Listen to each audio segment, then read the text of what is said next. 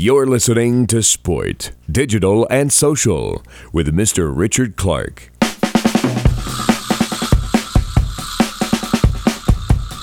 They all went to me, social media will die out. They're footballers, they'll get X amount off the pitch commercially. We don't need it. It's all well and good being on a platform. If your content is just talking about what you do on the pitch, it's a bit pointless because people see what you do on the pitch for 90 minutes. It's about what you're doing off the pitch. Drive the content, drive the engagement and drive an influence through there. That's what brands now want. I don't even think a lot of them even check their Twitter anymore. They do not even know that what's going on their Facebook half the time. They don't even know what's being posted on their wall or anything like this. They're so concentrated on their Instagram feed, stories, what's being tagged in their DMs. Hi there. Now, we're told all the time these days that athletes are brands. Digital and social media has given them unprecedented capabilities of direct communication, so it's about finding your audience, telling your story, engaging your followers, and then those sponsorship dollars will roll in. But what does this actually entail in practice? I spoke to Ehsan Shah, who's guiding some major footballers through this particular minefield. What do they have to do? How do they have to act? How do they react to fans? Who do they have to listen to? How do they react when things are not going so well on the pitch? Listen to this podcast and then hit me up on social media. I'm at Mr. Richard Clark on all social, and we can discuss the topics raised here. The show notes are at mrrichardclark.com, my website. You can also find me there if you want to discuss consultancy, content or speaking engagement. I'll let Ehsan introduce himself and then we'll go straight into the interview. So my name is Ehsan Shah and I'm the founder and managing director of Be Engaged. So what we essentially do is engage athletes with sporting audiences to then drive them into building an influence, to then drive a commercial stream for them. In essence, all we're focusing on is engaging the player with the fans and then the brands with those fans that players engage with. So Ehsan, when you're looking to build a player's brand, what method do you apply? Is it a method or is it different for each one, or is it some basics that you tailor? I think the basics that we look at are the person themselves. So what they like as a human, right? So we take away the complete aspect of what they do on the pitch. What we're trying to do is build their brand off the pitch. Only they are in control of what they do on the pitch, no one else is. So we look at, one, what's their personality like? Are they open, engaging with people, or are they more reserved and kind of shut off? That then determines the type of strategy you're then going to follow. With, for example, Hector Bellerin, he's very open, engaging with people. He's good on camera. So that then drives us into, okay, we can use more video content. If you look at other players, for example, if you look at Mesut Ozil, very shut off, very private. You can't really do too much video content with them. So that then determines how you're building the fan base, how you're then engaging with them, and what type of a brand route and brand strategy are you going to take. That then determines the content you're then developing. It's pointless in us trying to come up with content strategies that doesn't fit the player's brand or their personality. We're forcing something that doesn't need to be forced. And let's just get the basics down for Be Engaged. How long have you been going? How many staff have you got? And who's on your roster as well? So we've been going officially for 14 months now. Previously I worked at another agency and before then I worked for a brand. So I've always been kind of brand side, kind of identified that players could be marketed better. When I was on brand side, we weren't getting the return on investments that we should have been getting. Moved over to player side, working alongside the agents and the players. Now we've been going for 14 months and there's 8 of us in the UK, 4 in Spain, and we're looking to open up in another European league at the moment. The players that we work with, people like Hector Bellerin, Reiss Nelson, we're working on commercial aspects with Mesut Ozil, Gundogan, Marcus Asensio. We've then got another roster of young players that we're working to educate and protect them, that once they're at that level to be marketed a bit wider and kind of on different levels, we'll then start working with them there. But at the moment it's all about educating and protecting the younger players. Can a player fulfill their marketing potential without having a good social media game these days? I think the space has changed. So Instagrammers, YouTubers, esports, that's massively changed the space for footballers. If we take it back even 5 years pre kind of Instagram phase where everyone is now a public figure, it was probably easier for footballers to build a brand, build a commercial identity. Now everyone wants influencers. It's not necessarily athletes. When you talk to a brand, they're all about which influencers can we use. It's not, the conversation isn't about which athletes can we use anymore. So without social, it's very difficult unless you're on a Messi, Neymar, Cristiano stage. But even then, Neymar, Cristiano are getting endorsement deals they're getting because of their social numbers. For example, I think it was an Egyptian steel company did something with Cristiano back end of last season. The only reason they did it was for the social numbers. There's no integration between the two brands. There's nothing there. It's just brand awareness for them. So I think, in answer to your question, no, not in the modern day. Maybe 5 years ago, but now definitely not. And even though you can help them with their social media game in general, and you adapt it to the different personalities, they still have to have a measure of engagement with you to be comfortable with what you're doing because you're representing them. How do you manage that? Because a lot of players will be grown up with coaches telling them, forget about everything but on the pitch, forget about everything but on the pitch. This is all nonsense. If you play well on the pitch, you earn enough money, don't worry about it. But the modern football has moved into a different phase there. So there's a lot of things at play here. The personality of the player, the personality of the coach driving them on, the nature of the game. How do you communicate that to players? I think it's a generational change as well. The younger generation of players coming through were born when social media was around. They've been brought up on social media, so it's very much part of their life. If you kind of look at the players that have been around for a number of years now, they weren't brought up on this. They may have been first teamers already by the time social media actually exploded into the football scene. So with the younger generation of players, it's far easier. So a number of the guys will still control their social media. They'll still actively look through. If they're liking pictures, it'll be them that's liking the pictures. They're going through their mentions, they're looking at the interactions, and they'll proactively come up with suggestions to do things as well. They may see someone that's sent in a message via Twitter about helping someone or something like that. They may message us and say, look, I've seen this, I'd like to help them. So with the younger generation, they're very active. So it's about having a collaboration between the two, that we help them amplify their ideas, but also we help provide suggestions on ideas to help them amplify their brand. So with the younger guys, it's very much a two-way relationship. Without us, they can't really do what they want to do, and without them, we can't do what we're hoping to achieve with them. So with the younger generation, it's very different. With the older generation, it's very much about educating them to the benefits of social media. So coming back to the whole education part, we have to show them how to use it and how best to use it. Now, we're working with a manager at the moment who's probably top 4 in the world. Now trying to make him understand that he needs to go on social media to get the commercial endorsements that he's hoping to achieve is very difficult. He doesn't want to be seen too active on social, but then also he needs to have some sort of voice out there. So trying to now balance that act is completely different to talking to an 18-year-old or a 22-year-old on why they should be on social media. So it's very difficult because we do need the buy-in from them. Without them, it's pointless. It's trying to then show them what motivates them to be on there. We have to find that motivation and then best use that motivation to then push on. What sort of conversations have you had with agents over the years, and have they changed in the last 4 or 5? Because they tended to put a hard shell around their players. So 4 years ago when I left brand side and started to work player side, they all went to me, social media will die out. Footballers don't need it. They're footballers, they'll get X amount off the pitch commercially. We don't need it. And I kind of sat back and I listened to them, and I just waited for the right time, because there was agents, particularly foreign agents, who understood it far better than, say, maybe homegrown agents. So working with a Spanish agent, a German agent, for example, they'd understand that social media was the next generation of where football may be going. They were the ones that first jumped on it. There were still homegrown agents that did understand it, and they were the ones that maybe benefited better out of it.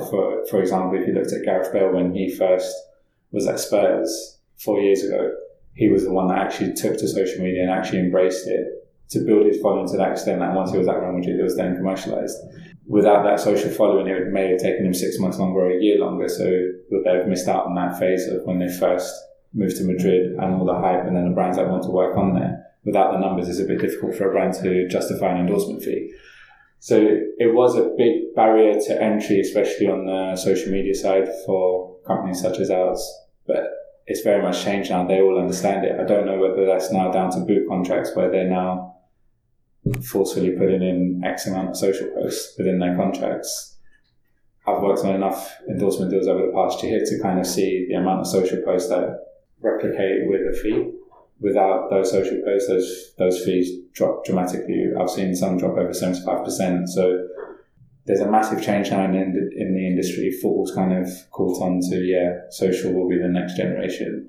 It's now the problem that you're now having is to drive that engaged audience. Now trying to show the agents that actually, you're on social, but the content isn't right and that's not driving the engaged audience. So it's all well and good being on a platform. If your content is just talking about what you do on the pitch, it's a bit pointless because people see what you do on the pitch for 90 minutes. It's about what you're doing off the pitch. Drive the content, drive the engagement, and drive an influence through there. That's what the brands now want. Coming back to the whole public figure thing with YouTubers and Instagrammers, but it'll be a forever ongoing battle, but people will get there in the end. What analytics do the brands particularly want at the moment? Because followership is one thing. We seem to be chipping away at that. And everyone says, no, it's not about reach, it's about engagement. Yeah. But what sort of engagement?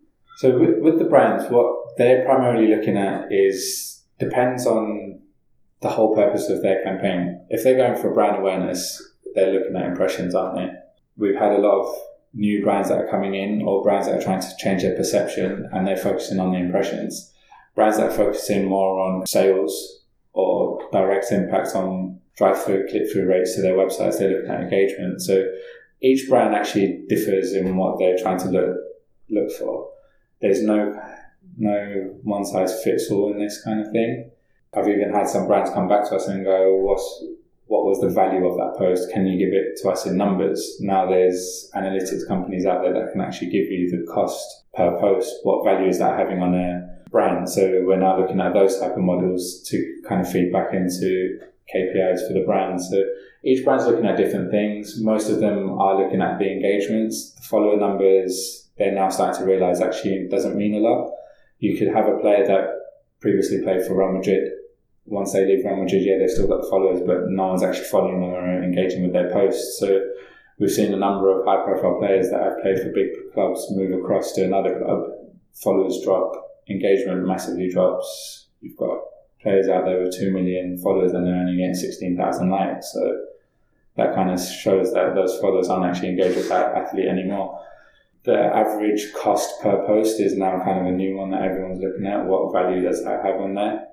For me, does that actually replicate into physical value? Not quite yet, but eventually, maybe in 2-3 years, it might stay better. So data is important. You're analysing the data. Just run me through your staff. You mentioned the number of staff, but who's doing what? The account executives, you've got content creators, and do you have an analyst? Do you have a data geek in there? Yeah. So that analytics side, we sub contract out to another company. So for us, looking at the cost, effort, and maintenance of building your own analytics system is just way beyond with it any reason to do it in-house anymore. So we look at external agencies that can provide that for us. That data then gets driven in. I'll look at the data. So I'm solely responsible for all of the data side within the company. We then have a creative manager who looks at concept developments that we can work with brands and players. What content can we create and what kind of creative concepts can we come up with? We've then got a video producer who solely looks after producing video content, video editor, then got a photographer, and then we've got a commercial manager. So we're covering all aspects within the company, but as you can see, large chunk of our company sits on the content creation side and making sure that the player social feeds are kept up to date with the right content. And then we have, between myself and the commercial manager, we'll then work out which brands are we targeting, how we're targeting them, and then work alongside the creative manager who will then come up with concepts for these brands. In terms of your contracts with the players, I'm obviously not going to go into too much detail, but is it just are you paid on performance and a flat fee, or is it just a flat fee per year? With us, it's just a flat fee. So we just look at helping the player develop their profile. We'll target brands for them. We'll contact the brands for them, and then we'll drive the commercial deals. We don't work on a commission basis or anything like that. For me, I've always felt that the commission-driven aspect of things, especially brand side of football, leads to bad deals. We've seen a number of players do questionable deals, and it always comes down to probably someone was there to hit a target, and that target was doing a deal with, say, Subway or someone of that caliber. So we work on a flat fee, monthly rolling contracts. We don't tie in anyone to a long-term contract. The reason for that is I believe in what we're producing, the content-wise and the commercial deals-wise. So once a player is on board and is performing well, there's no reason for them to leave. If they start to drop in their performances, it's not right for them to be doing things off the pitch. So we then kind of scale it back and tell them to focus on the pitch.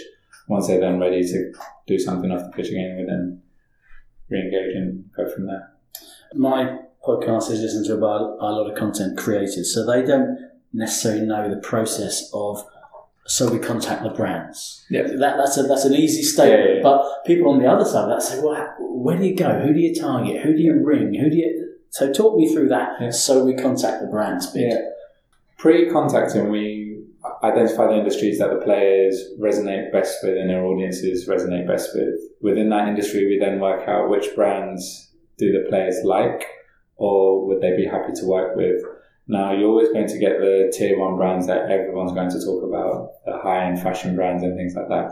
We then have to kind of scale back. We take those brands off the table. We then work with them. Okay, which ones are realistically achievable? Which ones have done things in sport before? Which ones have the potential to do things in sport?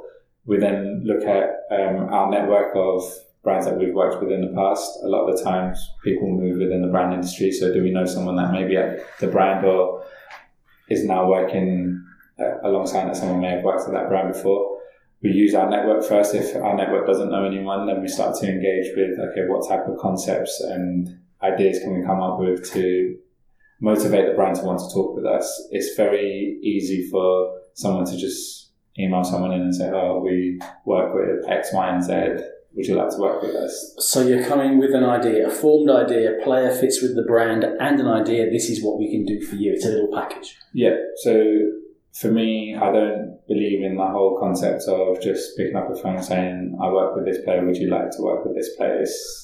As a brand, I've been on the brand side, what's that really doing for us? Yeah, the player may be extremely high caliber, but unless we can see it fit with our brand, there's no point in taking the conversation further. So we're trying to take the conversation beyond an email or beyond a first point of contact. We want them to meet with us so we can show them the activations we've done with people like Puma, NBA, NFL.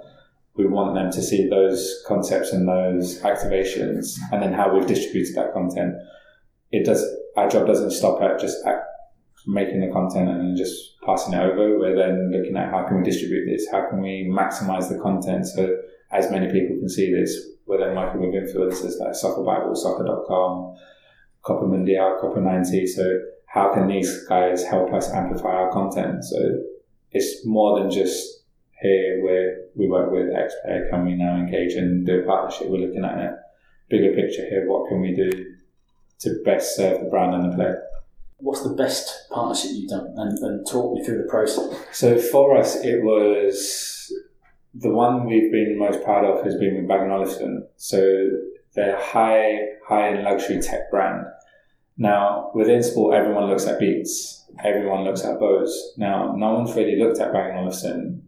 I don't know for what reason, but that brand's always been overlooked within the sports industry. Perhaps they're not cool enough. I mean, they're quality, but perhaps they're not cool enough. Whereas Yeah, I think Beats have really gone down that route of not focusing on kind of the product quality and kind of going for a mass exposure, whereas Bang & Olufsen are very tailored, very unique. How the attention to detail, right? So with us, it was with Hector. Okay, there was a campaign proposal with Beats, and when I took it to Hector, and he basically went to me, I don't think I can endorse Beats. We dived into it further. He didn't believe in the product. He didn't believe in the quality of the product. So I went to the conversation then went further, which brand would you work with? And he only had one brand on his list. It was Bang & Olufsen. He was like, I like their products. I like the way they look. They fit with what I'm all about. So we basically developed a concept for them with Hypebeast. So we looked at which influencer accounts would Bang & Olufsen look to be placed in, and which would make sense for Hector's profile and their future profile. So Hypebeast was one of those ones. We then developed a whole campaign around working with Hypebeast, working with Bang & Olufsen, and executed that. That then, I think the campaign alone got 5.5 million views in the first week through one publication. So that then led to other bits and pieces. Bang & Olufsen then took that further and used it within their luxury product space rather than just the B&O play, which made sense with the sports market. So for us, that was a good one because we had a campaign through a PR agency of Beats that said, we want to do this with Hector Bellerin. Came back that actually didn't work for him. Let's find another solution that makes sense. And the fact that it was only just one brand that he wanted to go find a concept that works for them, engage with them, and then build a relationship with them for him, that then led to a return on his investment, was quite satisfying. And how long was that process from the conversation with Hector to it being done? You sending the reports with the analytics in? I think it took 9 months. So anything to do with these type of things always takes a long time. So if people are expecting from first discussion to sign contract in 3 months, it's very difficult to kind of move a process that quickly. We've had processes that do work very swiftly, but they will most likely be when the brands come to you. They've come with a set budget, a set idea, a set vision, and the player just either needs to be on board or off board. So when we take something, it takes a lot longer because we have to get the brand to buy into what we're trying to pitch in. And you talked about ROI and the fact that we're kind of not fully there yet in terms of a complete formula that's nailed down. But what was your demonstration of ROI in that particular instance? Was it was just those impressions and this is what you got for that amount? So it was as simple as that, was it? With B&O, they were practically looking at how many people can they reach that they haven't reached before.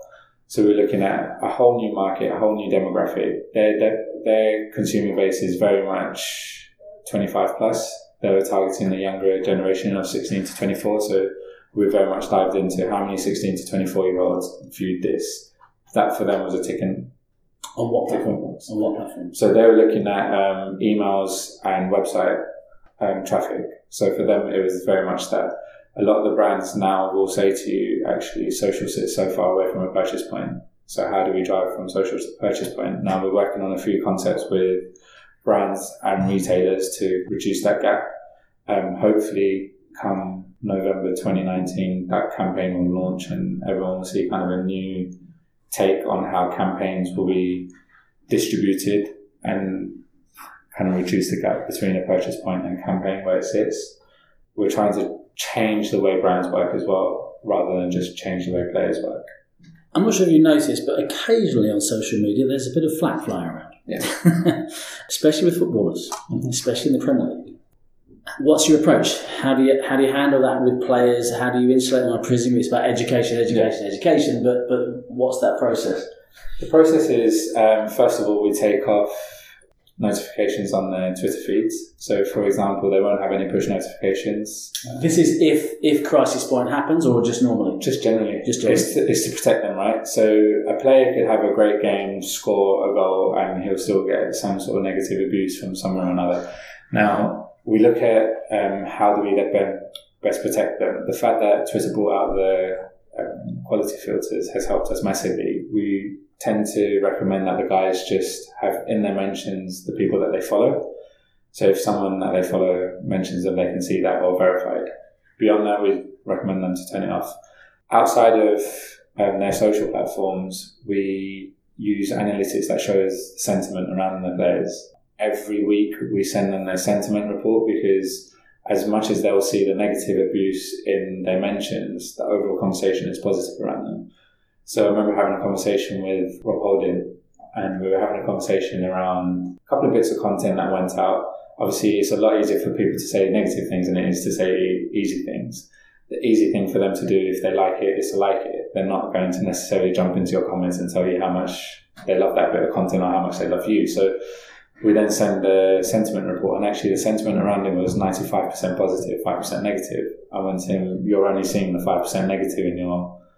And it sticks in your mind. It sticks in your mind. It is, yeah. You know. Of course, and we have to remember that athletes are very, very sensitive. As much as people see them from the outside in to see these kind of machines and robots, they're not. They're sensitive human beings that perform on confidence. So if someone says something negatively to them, it affects them, they take it in. So we're always trying to manage that and kind of manage their emotions and not necessarily their ego, but trying to ensure that it is at a level that they can perform at all times. So social media actually does damage players a lot with their confidence. We've had players in the past that have been abused so badly that they've just gone to us, that you change the password, don't tell me the password.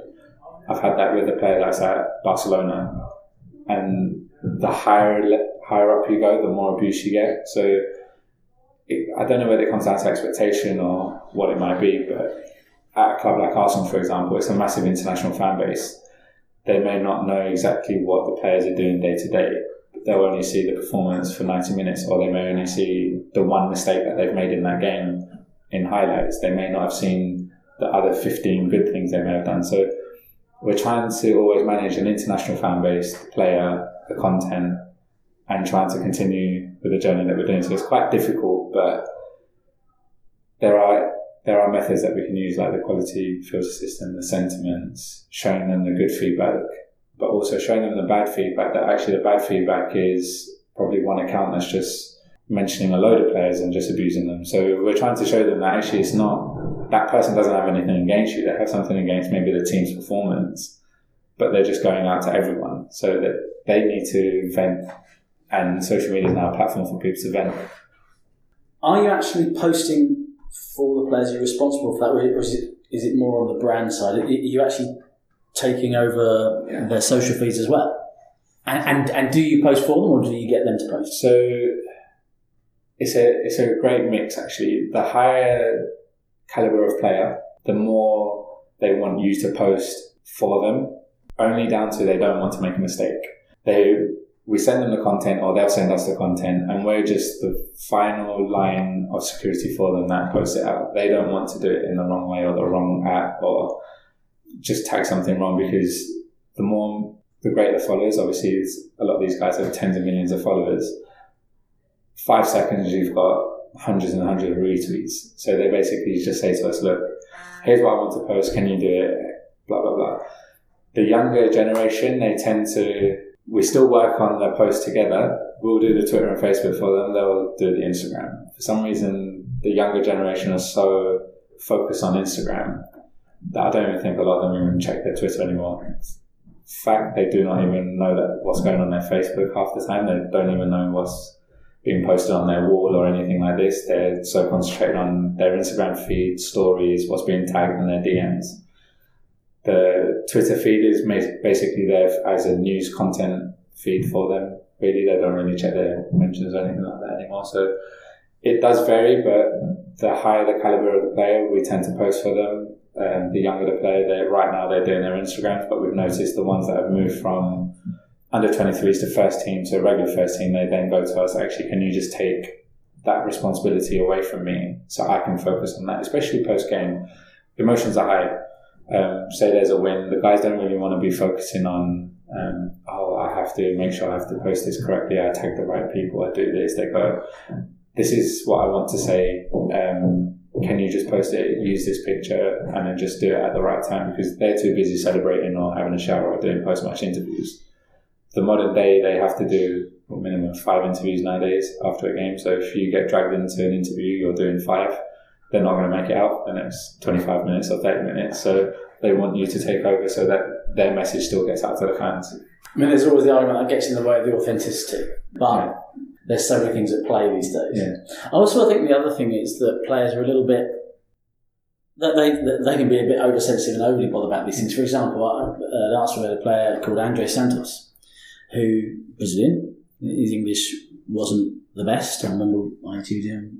We had translators at the start, and he gradually got better. But he words to the effect of, instead of saying, "Great morning, guys, I'm on the way to training," he wrote "Great Morning Gaze, I'm on the way to training," right? Which is an absolute mistake that someone who doesn't know English would make. He's mixed up a vowel and changed its meaning. Yeah.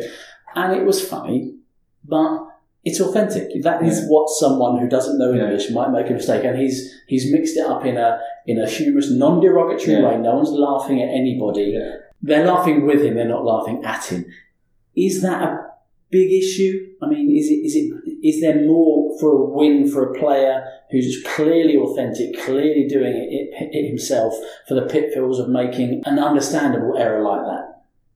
Yeah, you can look at it two ways. So obviously in hindsight, nothing bad came out of it. So you can sit here and say it seemed authentic. Now, at the time, I'm sure when you guys were in the club, you were sitting there thinking, oh no, what's happened here, sort of thing. Because times have changed now that maybe when Santos did this, people weren't so fickle or they don't jump onto you as much. Now, one thing I've definitely noticed is that you could do something and it may not actually offend anyone, but someone may take offence to it. They'll then tweet it. They'll then get thousands of retweets, and then you then have to make a public apology. So social media is changing the fact that everyone's far more negative. It's very easy for people to be negative or pick holes in things, and once they do, other people then jump on it. And especially within the football space, that may have been okay then. Now, I don't know how that may go down. So it's one of those things that as times evolve, times change. So we're just trying to take as many risk factors away from the guys and protect them as much as we can, because as the way is with the press, they may have picked up on it. And then you had that Alex Iwobi story, for example. Now the headline says something else, the story is something else. Jesse Lingard, the headlines say one thing, no one knows what the truth is. But the fact is, no one actually cares what the truth is anymore. They just care for a headline. That's actually changed the way players want to be, how open they want to be. They really want to protect themselves nowadays, because abuse then doesn't stop with them, it goes to their families. So their families on social media, their kids might be their wife, their girlfriend, their mums, their dads. So we've had players in the past, very recently, where a player's in a mass transfer speculation, families getting abused, players getting abused, wives getting abused, he's getting death threats to the house. Now, as a player, would you rather have someone that can reduce all these risks, or would you rather be authentic and run the risk of something happening to you? So it's very difficult. Even the fact that if a player follows another player from another club, we have this with Bellerin, for example. He'll like Cesc Fabregas's pictures, or he'll follow him. Now, obviously, Arsenal fans aren't too fond of Cesc right now, but Hector and Cesc get along, so they're friends. How can they not like each other? So it's those type of things that you're always trying to battle it. It's basically a lost battle half the time. We want to be authentic. We want them to use their social platforms, but at the same time, they can do things like follow another player from another club or like another picture from another club, and it turns into this whole thing. I think Alex Oxlade-Chamberlain had it with the Arsenal Fan TV thing, where he may or may not have accidentally liked something from Arsenal Fan TV. A whole fan base jumped on the fact that, oh, Alex Oxlade-Chamberlain does this. So you always have these factors, but we want them to like the things that they like. We want them to retweet the things that they like, but it can cause problems. So we just have to try and manage it best that we can. Yeah, I mean, I remember the Jonathan Russell Brand issue many years ago, where Russell Brand and Jonathan Ross joked about something they shouldn't have done on the radio. And very few people heard it until later night, very few people complained. But then people sought it out to find the piece of content and then were outraged by it. Well, you're trying to find something to be outraged about.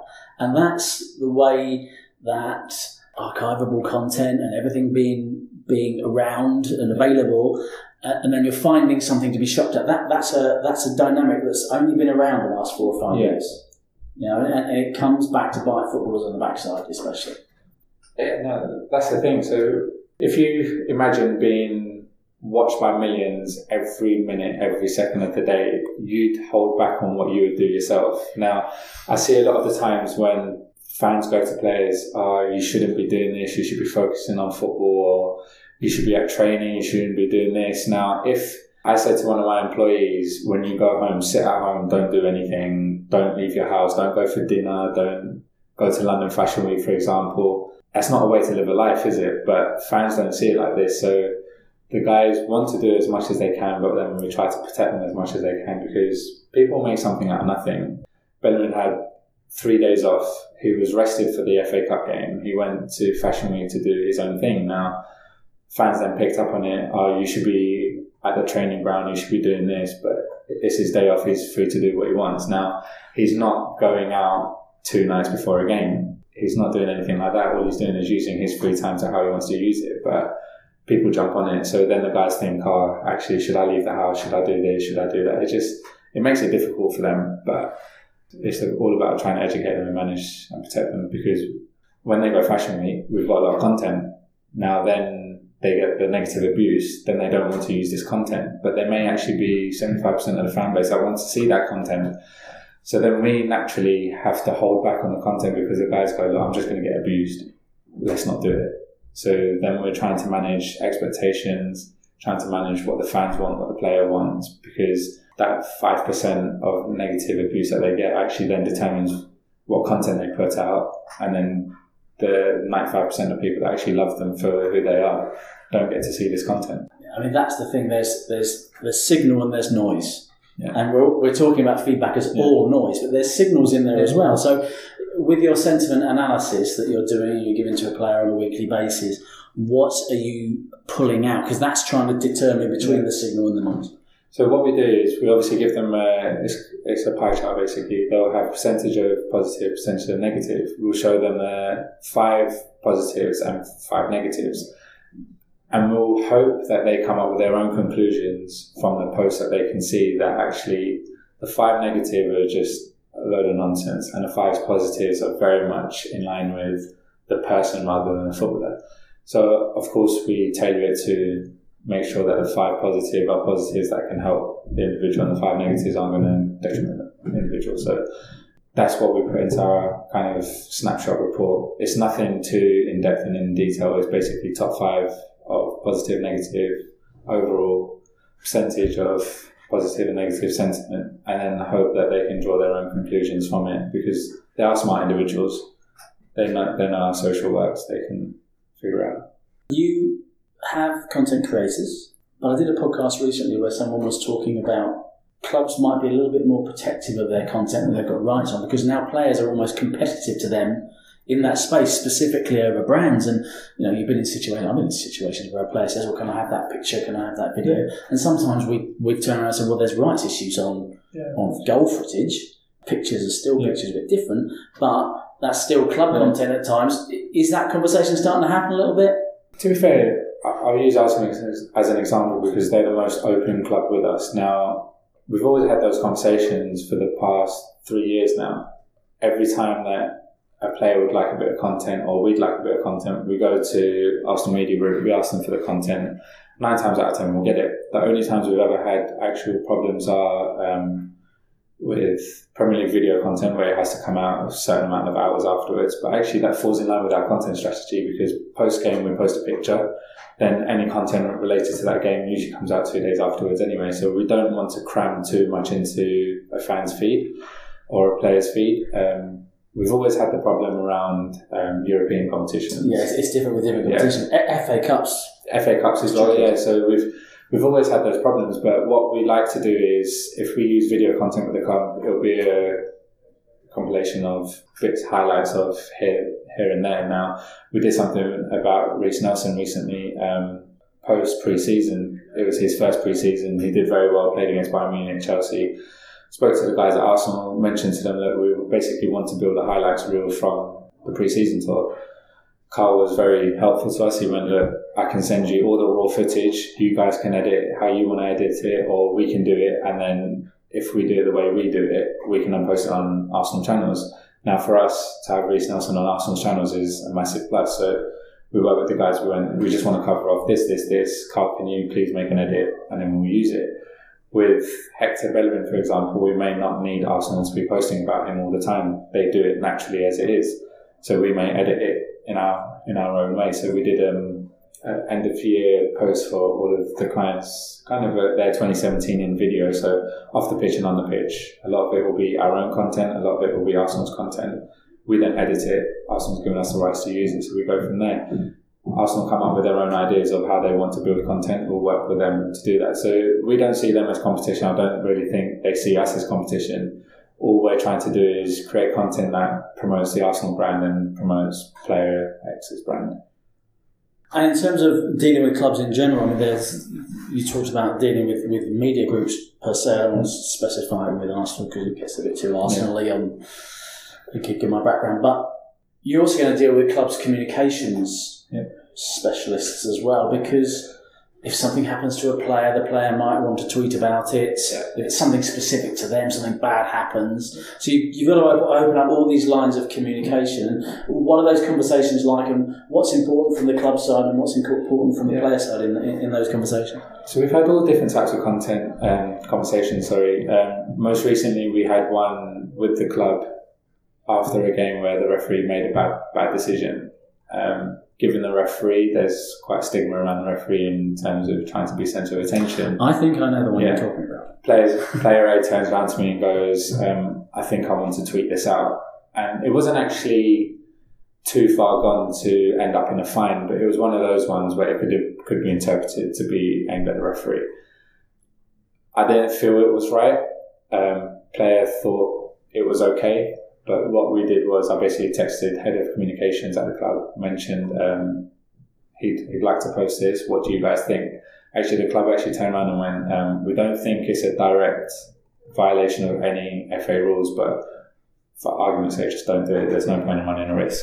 We've had those situations. We've also had other situations where players just signed a contract and somehow someone's leaked it and it's ended up in the press.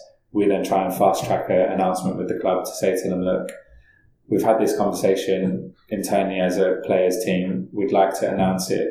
Then this is how we'd like to announce it. We then work with the club to find the best way to announce it with the chief exec. That's when they then get involved. But it's usually the head of comms will say, we're going to do it then, do it like this. And then we all coordinate that at the same time. We will post it. We've had those situations. We've also had injury situations where the club will come to us and say, we don't want anyone to know X, Y, and Z detail. Obviously, everyone will know he's injured, but maybe we don't want them to know the extent of this or that just yet. Obviously, that impacts the manager and the on-the-pitch performance. If they're expected to be back in 3 months as opposed to 4 weeks, teams are going to then start planning for those type of things. So it actually affects far more than just what's happening on social. It affects clubs, businesses, and things like that. So we have a number of different conversations around these type of situations, because sometimes clubs go to us, look, yeah, you signed a contract now, but we don't want anyone to know this right now. So it is what it is, because they have other players that they might be trying to do a contract with. They may not want that other players to then know that player's now done his contract. So there's a load of different situations, but we always talk to the comms guys on a weekly basis. Where's this space moving? For me, this space is moving into a far more fickle space with the fans. I feel like there's far more demands from fans on players on the pitch. Players want to do more off the pitch. But I think it'll drive it into a space where you'll see far more content with players irrespective of football. So they're now starting to see themselves more as human beings, maybe. They'll start to do more of their own videos, their pictures, incorporate their life and showcase who they are more to fans. You see Netflix and Amazon doing things with Arsenal, Man City. Now those conversations are now filtering down into players. These on-demand streaming platforms, they're fighting big for sport. They're fighting big for sport personalities. You see far more football TV shows coming out now. So it's more about the players getting their personalities more out there. You'll see players post more regular content, or the ones that are very switched on, you'll see far more regular content. Whereas about a year ago, you'd have pre-game, post-game, that was it. That's as much as you're going to hear from a player, other than maybe they're posting about Nike boots, Adidas boots, or Puma boots.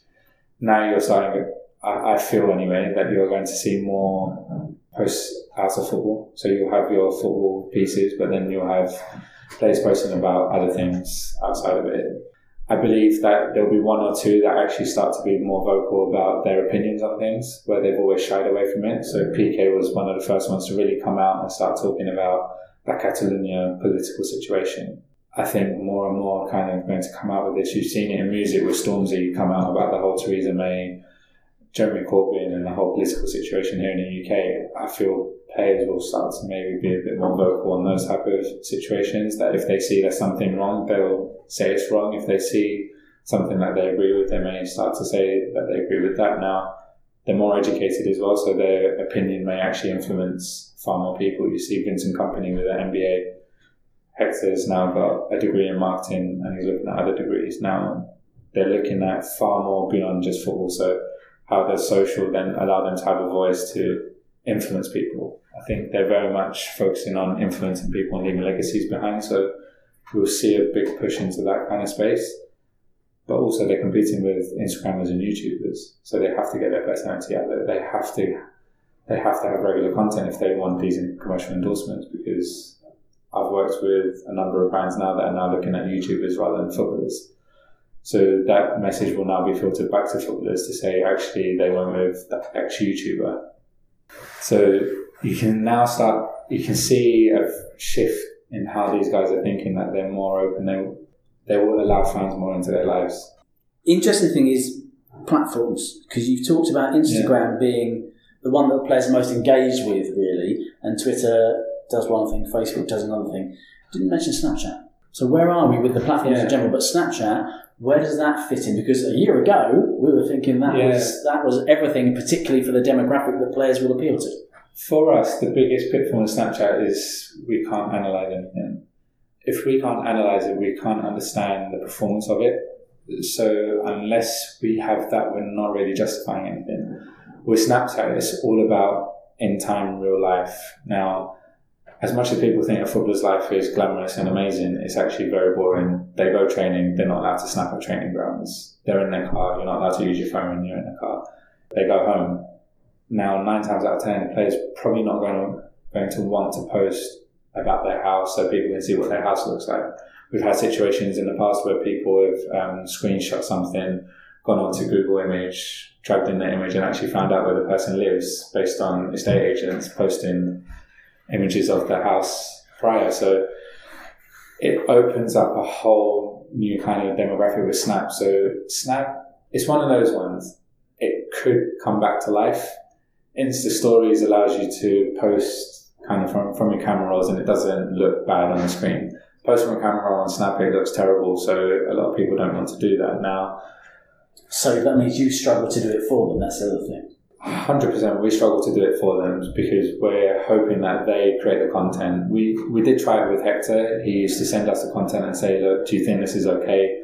He'd save it into memories and then post it. And then a lot of the time it seems forced.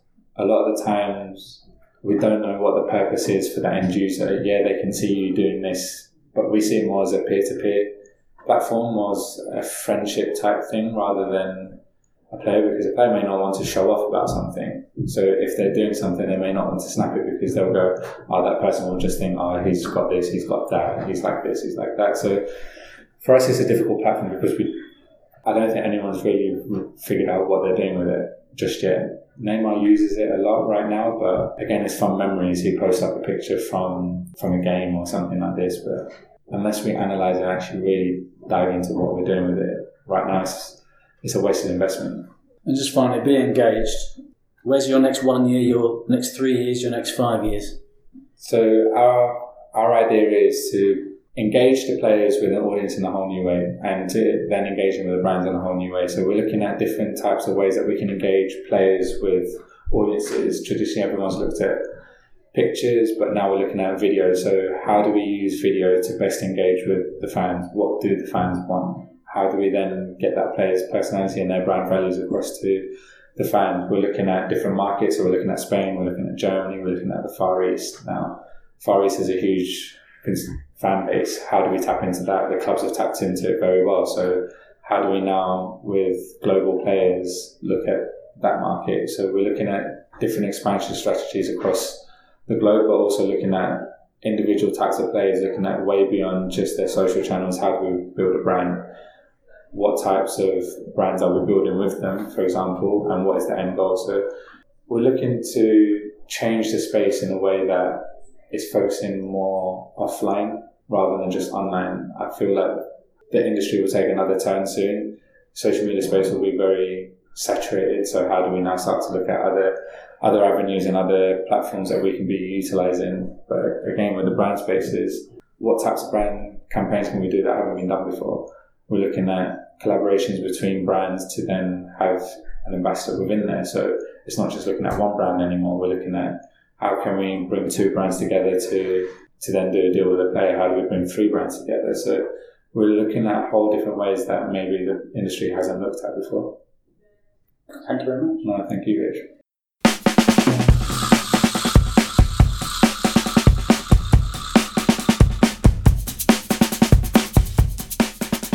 You've been listening to Sport, Digital and Social with Mr. Richard Clark.